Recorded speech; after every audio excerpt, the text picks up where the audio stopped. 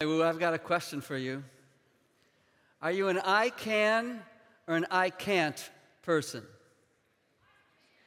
You know, for me, I'm glad you can. For me, the answer is that depends. For some things I think about, I can do this. There are other times I think, I can't do this. Patty and I love to go to IWU basketball games. That's pretty easy here on our campus because we have a couple of nationally regarded teams. Both the men and the women's teams went to national championships, and it's fun to be in Lucky and watch the games unfold. But every once in a while, I'm sitting there in Lucky, and something will happen, and I'll lean over to Patty and I'll say, I can't do that. Typically, it's when something like this happens. The break, Mangus leaves it. Clearly Maxwell! Wow. Kyle Mangus, he just made the highlight reel. The hands who say, my turn. Boom. Wow. Always on the court, off the court. Oh my goodness. Wow. Where did Isaiah Payton come from? Boy, he got on his pogo stick and got up. My goodness. Seth Maxwell, this freshman, off the inbound. Oh! Kyle Mangus! Wow, going high altitude. Oh, he just kept his hands straight up. Up here's Mangus, the line! Oh, and wow. the finish! That'll make the highlight reel. Somebody Yeah. needs to send that in the Sports Center. That'd make a top 10. This may surprise you, but I can't do that. I'm 5'9", and at my stage of life, I have the vertical leap of a tortoise. There was a day I had some hops, but my hops are all the way, they're long past, so I can't do that. But I will tell you, that's not the only thing I say I can't do. Sometimes something like this happens.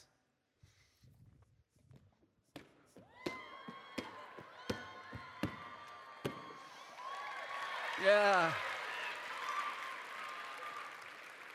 Ashley McMillan from the cheer team, I can't do that either. Now, I actually thought about having Oscar and some of his buddies from the cheer team come and physically flip me over a couple of times, but I worried that I'd break a mic or break a hip or something, and I didn't do it because when it comes to that kind of stuff, I just can't. But here's the question. When it comes to vibrant spirituality in your life, when it comes to spiritual passion, when it comes to spiritual success, are you an I can or an I can't person?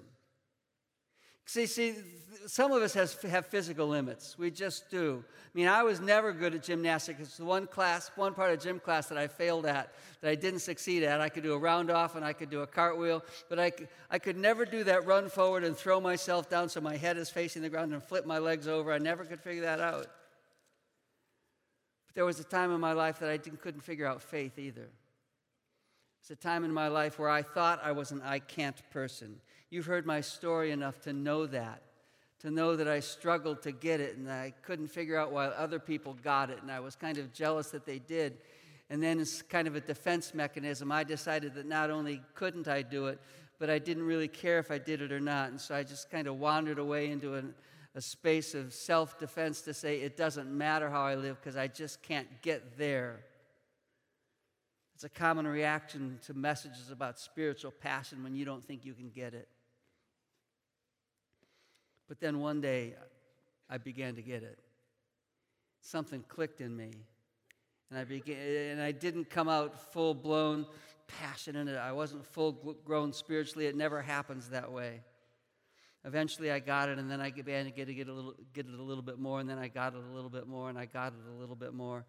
And in the process, you need to understand that at my stage of life, I'm still getting it, because what I told you last month, I'll tell you again today, wherever you are with God, there's more for you. If you're a brand new Christian, there's more for you. If you're not yet a Christ follower, there's more for you.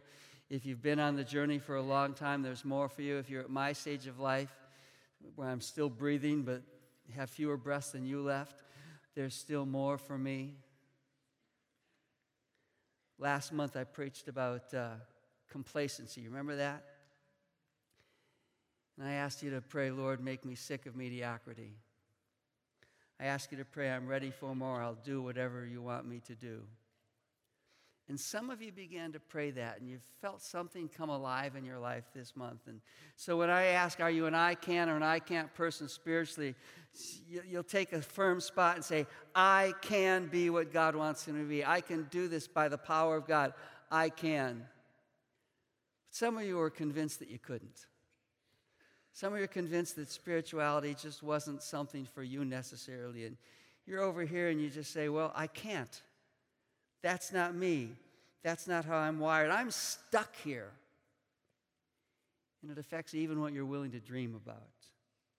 You've settled for less, but I will tell you, if you're here in this spot that feels stuck, where you say, I can't be that vital spiritual person, wherever you are with God, there's more for you.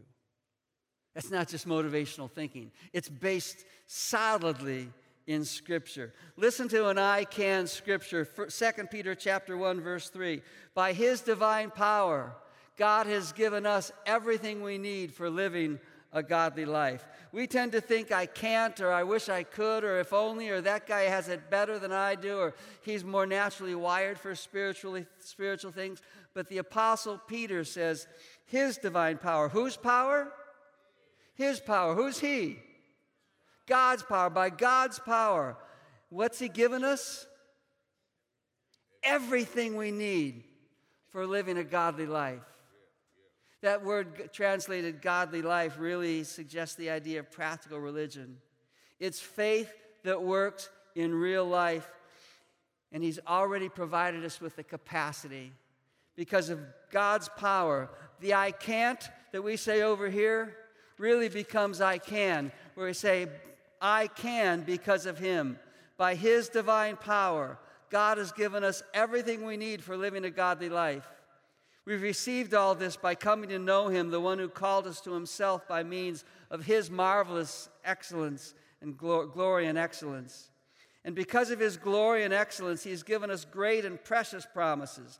These are the promises that enable you to share His divine nature and escape the world's corruption caused by human desires. God has called us to relationship with Himself. It's through His excellence and through His greatness that relationship becomes a reality. And as we come to Him, as we respond to Him, something amazing happens. Somehow, we begin to become like Him. Peter says, and I don't fully understand this, Peter says that we start to share His divine nature, that we share His nature. As we become people who share in that nature, we become people who can. So I don't know whether when you think of spirituality, you think I can or I can't. But let me tell you how it works. This I can, this position right here where you say, I can be what God wants me to be, that's where God wants us to be today and go further. Many of us are back here where we say, I can't, and we think, how do I make the transition from I can't to I can? Well, Peter gave us a clue when he talked about relationship with God. I think there's something that happens in between, and I'm going to call it the I am. Not I'm God, but I'm made in God's image. The Apostle Paul in 2 Corinthians says, if anyone is in Christ, he is a new creation. I am a new creation in God. Paul writes to the church in Ephesus that we are God's masterpiece. I am His masterpiece if I have received Him as Savior, as my Savior, and I'm responsive in my life. The Apostle John in 1 John chapter 3 says that we are beloved children of God, that He's lavished His love on us. I can because I am. Because I am someone in Christ, I can make the decisions to honor Christ because of who I am. The only reason I can is because I am. I'm in a relationship with the one who calls me to Himself. So here's another question. If you've received Jesus as Savior, if you've said you're going to follow Him, if Scripture is true, and I say whether or not I always understand every part of Scripture or not, it is true. Why am I not living it better? If the Bible says I can, why do we often live as if the Bible is wrong about us. Consider those times that you've decided you're going to get in shape. Now, I'm aware that round is a shape. But let's start thinking about those times you're going to get physically fit. And so, how many of you, this is a rhetorical question, I guess, because I know it's true of me, that when I decide I'm going to start a new exercise regime, regimen, I'm going to go after it, I'm going to get in shape, I know that it begins with buying new shoes. Got to get some new gear. I remember one time I was going to start running again, and I went out and I bought moisture-wicking, wind-resistant, run through the air, sleek kind of gear. Cost me a lot of money because I just knew that that's what I needed to get in shape. You know what I've discovered? You can buy all that stuff. You can get the gear. You can get the outfit. Ladies get outfits. Guys don't get outfits. We get gear.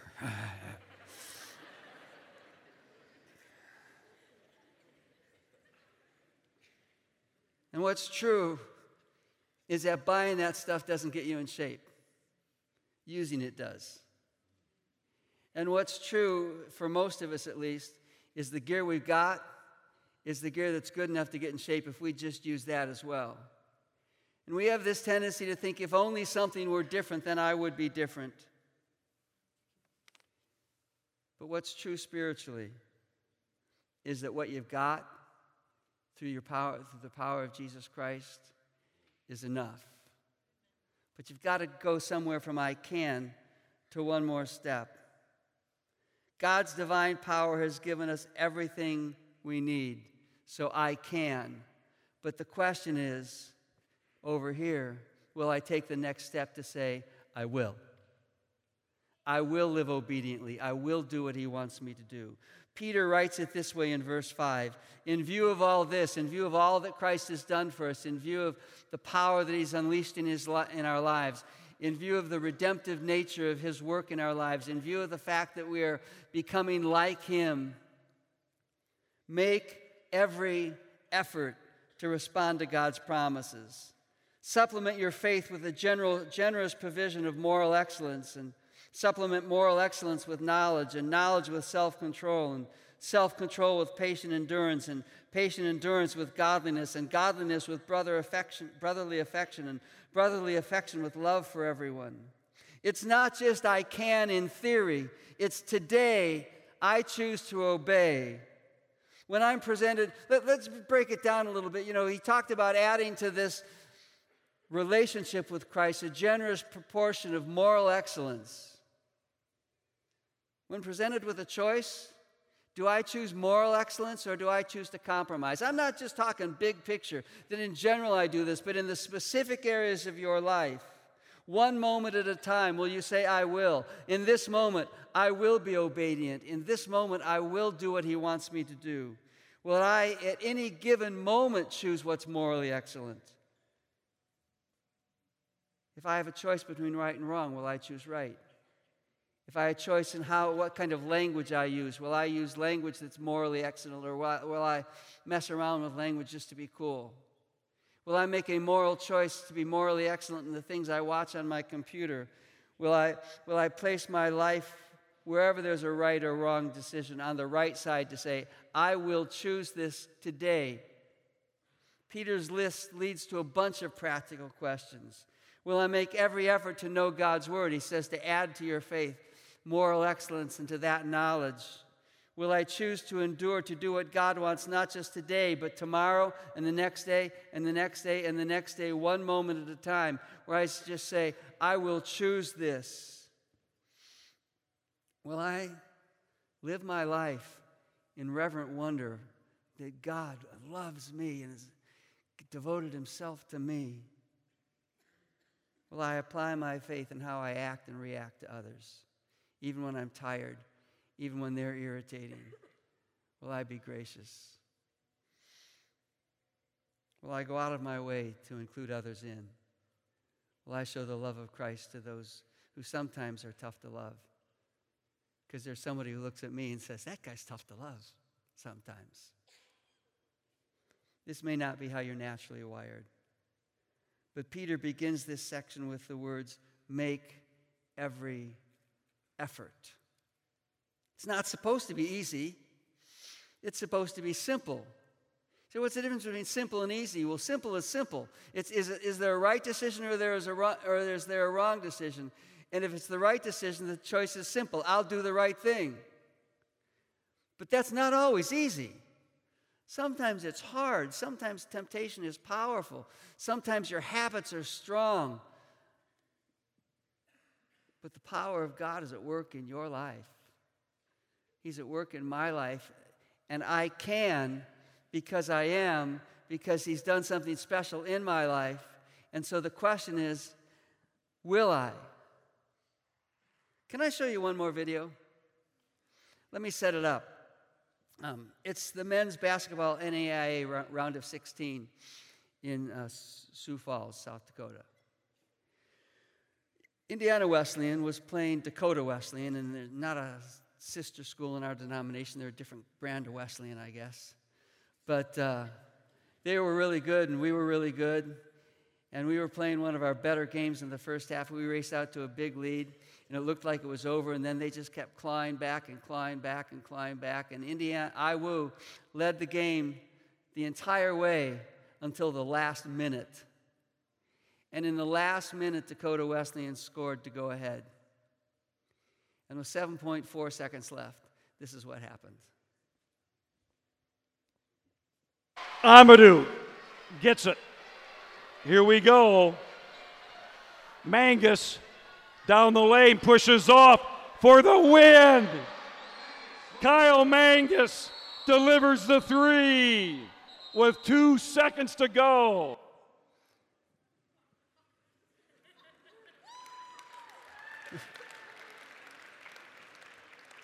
I tell you what, the Bray household was watching that. We had it on our computer and plugged in through our TV, and there was tension in the house as the other team got closer and closer and then went ahead, and Patty's having a fit, going, oh, no, oh, no, oh, no, no. There were cheers, too, when Kyle made that shot. We watch games like that and assume that Kyle can make those shots because he has a special talent. Well, one of his talents is hard work. Listen to what he said as he described the play. He was riding me pretty hard on my side, so I knew I could get leverage off him if I do a step back. I've worked on that shot thousands of times, so I was ready for it. Did you get that last line? I've worked on that shot thousands of times. I've dreamed of that shot. Every little kid who plays basketball dreams of shots, making shots like that where you go, I made the shot to win the game. Kyle's worked at it thousands of times. In early morning practices and late evening shooting sessions, he's worked at it, and he's worked at it, and he's worked at it, and he's worked at it. So in that moment, it was just a natural extension of who he had become as a basketball player. I've practiced, I'm ready for it, I'll do it. I've never worked that hard at basketball. I was never nearly that good at basketball. I don't know if I could have been or not because I never tried that hard. I never put in the time. I never put in the effort. It's easy for us in the faith life to get to a point where we say, I can't. Because we've been unwilling to put in the work at this I will section to say, I'm going to do what God wants me to do. See, if we haven't accepted the reality of combining I can with I will, we'll always be stuck in the I can't realm. Here's the reality of this that I've discovered in my life. Sometimes saying I can't is more comfortable than admitting what the real issue is. And that is there's a spot worse than I can't. It's I won't.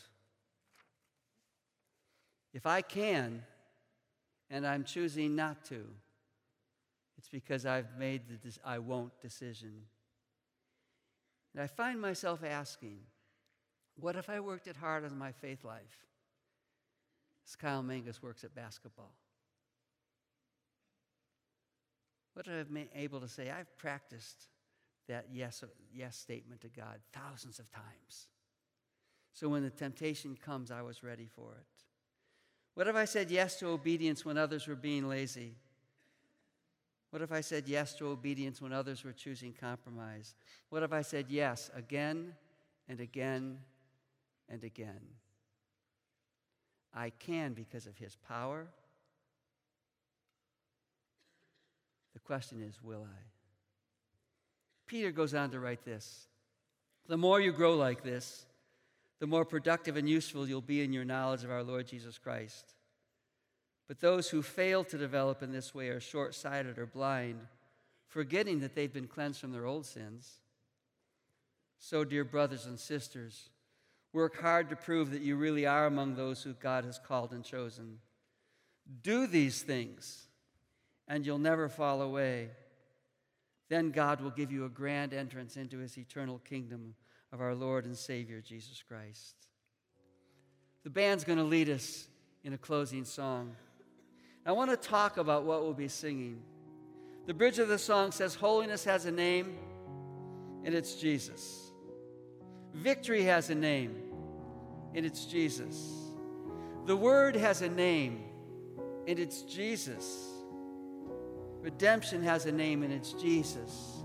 I can do this is firmly centered in the reality that Jesus is alive in us and enabling us and empowering us to be what he called us to be. He didn't just say do it and then leave us on our own. I can because of him. The song then ends by repeating again and again and again the word amen, amen, amen, amen. Do you know what amen means? It means let it be. Let it be so. Let it happen. Yes, Lord. That's what it means. And as you sing along today, I want to challenge you to make that amen a prayer. Wherever you are on this continuum from I won't to I will, may you move forward because you say, I can, and I will, by the power of Jesus Christ, live a life that honors him and allows me to experience the very best that he has to offer me. So when the moment comes and the temptation is strong and the decision needs to be made, the force will be strong in you of the power of God. And I can becomes I will. Because you've said, amen. Let it be. Let's sing together.